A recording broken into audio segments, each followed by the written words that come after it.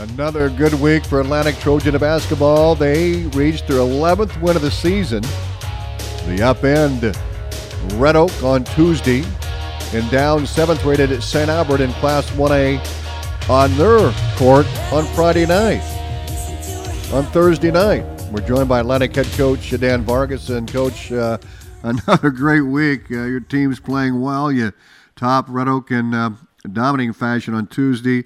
Thursday, you travel to St. Albert and a 7th-rated team and the leaders in the Hawkeye 10 Conference, and you come away with a victory on the road. Let's talk about St. Albert first, and we'll get back to Red Oak. But what a big win. What was the keys here? What was talk about the keys to success in that game? I think the biggest one that we got to hit first is our rebounding. They're a very tall team. I think they might be the tallest team that we've seen this season. That is 6'4", 6'3", 6 foot, a couple 5'10s and some 5'7 players.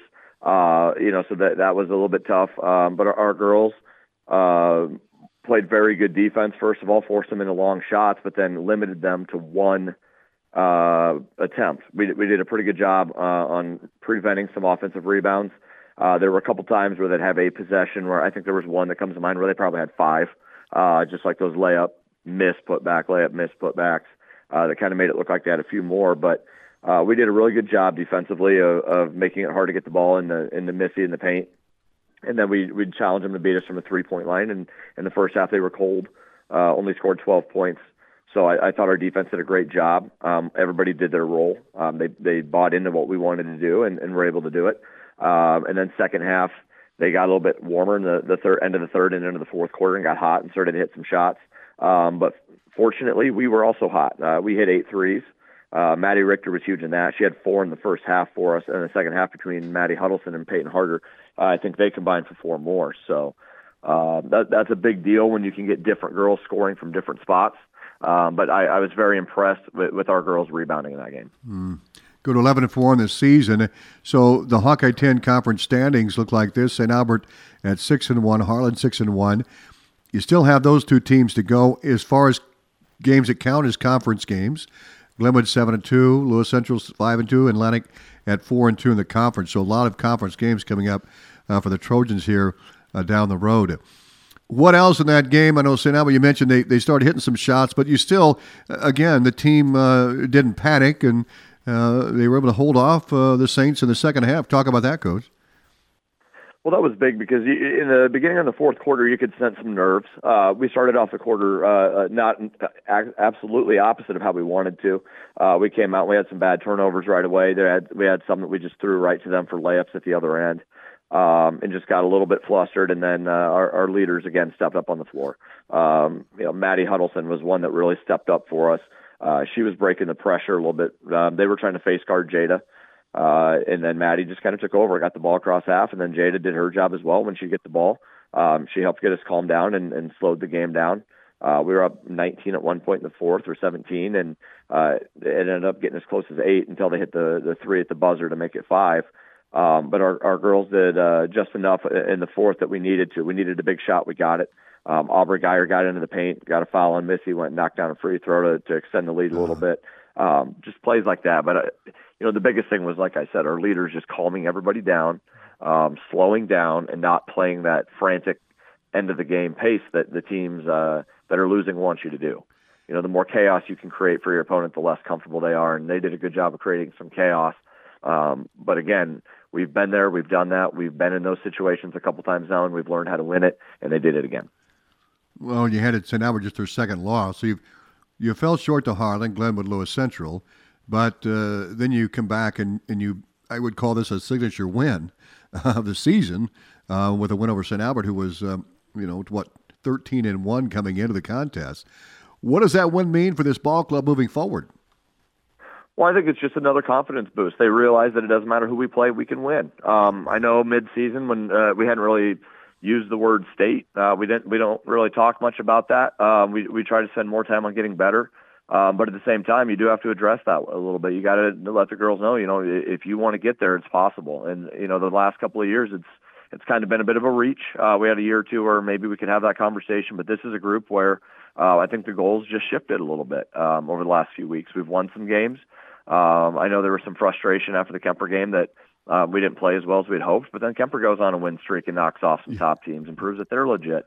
So I think our girls are starting to realize that our wins are a little more quality than maybe they thought at the time, and that we had girls step up. We can trust each other. We can play together, and we're going to be dangerous down the home stretch. And I think we're getting to that point where Atlantic basketball right now, that's not a team you want to see in your draw. And I think our girls are starting to feel pretty confident, feel good about it. No doubt. Red Oak win, pretty dominating coach in that game. Your starters, you cleared your bench there. That second half gave those young players a good opportunity to get some action in, and really held Red Oak scoreless in that first quarter. And talk about that win. Yeah, our defensive pressure, they really struggled with that. Our girls were very active. We told them we had to be. Our 1-2-2, I don't know how familiar people are with this, but we don't run it the same way every game. We run it a lot of different ways. And against Red Oak, we got really aggressive and we were jumping passes. And then against St. Albert, it was different. We kind of stayed a little more back and tried to help down in the post. There's adjustments we make all the time, and our girls really enjoyed ramping it up a little bit and going for the steals. And then getting in the paint and finishing. So I thought defensively that was the biggest key. They had, I think, 8 points at half. They were at 5 before they hit a buzzer beater from about half court. Anytime you hold a team to single digits in a half or even, 12 or 15 points, that's pretty dang good. So our defense is definitely what carried us, and then our offense, it has been improving over the last few weeks, and our execution is getting a lot cleaner. But against Red Oak, it was definitely defense. Well, let's move to Monday. A doubleheader with Creston at Atlantic. Girls varsity game will start after the JV game right around 6 o'clock. You topped Creston the first time around. What about this second round number 2, Coach? Yeah, well, they've improved. I think the last time we played them, they were shooting 7% from the three-point line, and they're up to 17. It's still not an eye-popping stat, but it's 10% higher. Yeah. We were able to focus on door and pop and only had to focus on door and pop. We're still going to focus on door and pop. But now Nevaeh Randall's she's averaging about 6, and J.C. Krolick's averaging 5. They got another girl, Keely Cohn, averaging 4. So they're starting to be able to score a little bit more effectively. So it's not going to be quite the game that I think it was last time. I hope it is. I know that was the third game that week for us, and we were a little bit fatigued. But we're going to have to come out, and it's a conference game. First time around wasn't. This one is. And one of our goals is to finish top 2 in the Hawkeye 10, and this is one of those games where we need to take care of business. Obviously a lot of respect for Pop. She's a great player. We got to keep her at or below her average, and that's always the goal. You're not going to shut down Door and Pop. You're not going to keep her at 0. She's not going to go sit on the bench and pout. She's going to come out and play, score points, and try to keep her team in the game. So we can't let her, the games where they've been successful, she's scored over 20, 25 points. Mm-hmm. We got to just keep her contained and keep her around her average, and then good things should happen. Well, let's talk about your players here, Coach, and kind of break down the contributors here so far. Yeah, well, obviously, we'll start with Jada, our point guard. This has been kind of a cool thing where this season she's had to do a lot of different things. There have been times where she's needed to be the scorer, and she steps up and scores. And then there's times where we don't need her to score. Against St. Albert, she had the free throw line and 1 field goal. But what she does is defensively, teams they have to respect her. They have to be smart with their passing. They can't force a pass or she's going to get it. She's either going to steal it or deflect it. She's one of the leading steals players in the state, and she's also in the top with assists. So she's a good distributor. She's a solid point guard and a great leader for us this season. Peyton Harder, she's our leading scorer. She's averaging about 15 or so a game. Again, she's starting to get a little bit better scoring from the perimeter. And then defensively, she's really gotten comfortable. That's her biggest growth from last year to this year was the defensive side. She's been jumping passes, and she's a rebounding machine. Aubrey Geyer, again, a player who has really made a big difference for us, scoring a lot more points. She's averaging about 8 a game, rebounding, altering shots in the paint, and then she's just one of those hustle players. She's going to force people to get uncomfortable. She's going to guard you tight. You drive, she has the length to block your shot or make you think about wanting to shoot. And offensively, she's a mismatch. She plays a little bit of that guard position more than post. And when you put a guard on her, that's a big advantage for her. Kira Olson is against St. Albert, really stepped up. She's a physical player. When we play a bigger post, she's able to go in and give us really good defensive minutes. Against smaller lineups, it's a little bit harder for her. But I thought she did a great job. She scored her first points against Red Oak to help us get going. And Maddie Huddleston has been big. She's been getting more consistent. She's getting more confident. She's turning the ball over a lot less. In fact, she's, I think, one of our leaders in playing cleanly. And then her three-point, she's one of our leading scorers from there. And then the other Maddie Richter, lighting up the three-point line. She's averaging over 30%. She hit 4 in the first and second quarter. She was 4 for 4 to start against St. Albert and really forced them to change the way they defended us. And then having Claire Pellet, she's just an energy player. She's all over the place. Against St. Albert, she went in and really got after it and forced them to be patient. She was all over the place. They couldn't just move the ball around the arc and swing it and throw it in. She made them go outside a little bit more. And then she rebounded fantastic. She was boxing players out all over the place she was undersized, but she was just playing with heart and did a great job there. So those 7 have really been big for us. And then Zoe Kirchhoff, she's been giving us some valuable minutes off the bench when needed. We play pretty tight with 7 to maybe 8 girls a night, and Zoe's been starting to contribute in those roles as well. Coach, thank you. Appreciate it. Anything else you want to add today? Let's go back real quick here. Tuesday was a special night with Tony Miller speaking about his journey with cancer. You raised a lot of money. In fact, you reached your goal. Yeah, our previous high, I think in 2017-18, we raised over $2,600. And this week we raised $3,500 for the American Cancer Society. Wow. And that says a lot about our community and stuff and our kids and everybody that helped with that. The AHS Fuel kids helped plan all that out. Idra Brummer, our president, did a great job helping organize, and all our kids stepped up. Abby Muller was a big part of that as well. And then it was awesome to have Tony come in and speak. Obviously, he's somebody who's lived it. I haven't. So it's good to have someone come in and share their story with people and why this matters. I know people give a lot of money to a lot of things, but this is something that I think hits most people. Cancer is unfortunately everywhere.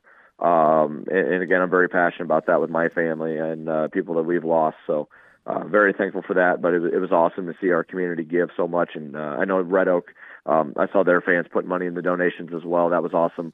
Everybody coming together for a cause. So thank you to everybody that helped with that. And that was a lot of fun.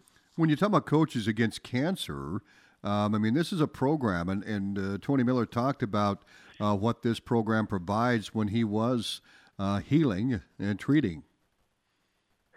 Yeah, he wanted to do some exercise. It was one of those things where when you're stuck in one of those places, they're trying to make it as best as they can for you, make you comfortable. But there's only so much you can do. And he talked about how he was a half marathon runner and then couldn't even walk hardly.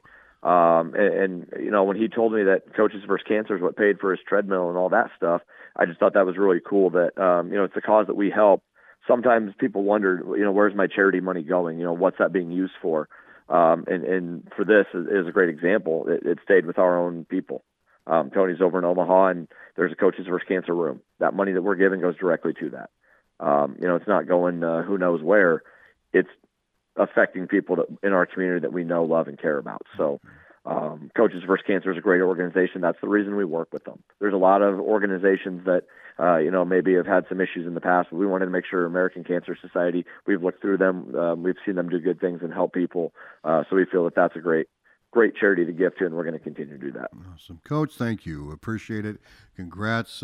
Great season, 11-4 here on the year with Creston coming to town on Monday night. If you can't make it the game, we'll have the broadcast and live video streamed on westerniowatoday.com. You have a great weekend. We'll see you on Monday. Sounds good. Thank you very much, Tom. You enjoy your weekend. Thank you. And we'll be back to talk to Derek Hall, head boys basketball coach. We'll also hear from Clint Rowland coming up as well, as we'll talk archery here on Atlantic Sports this Saturday, KS 95.7 FM. Dana Dreger also will be along as well. We're back right after this.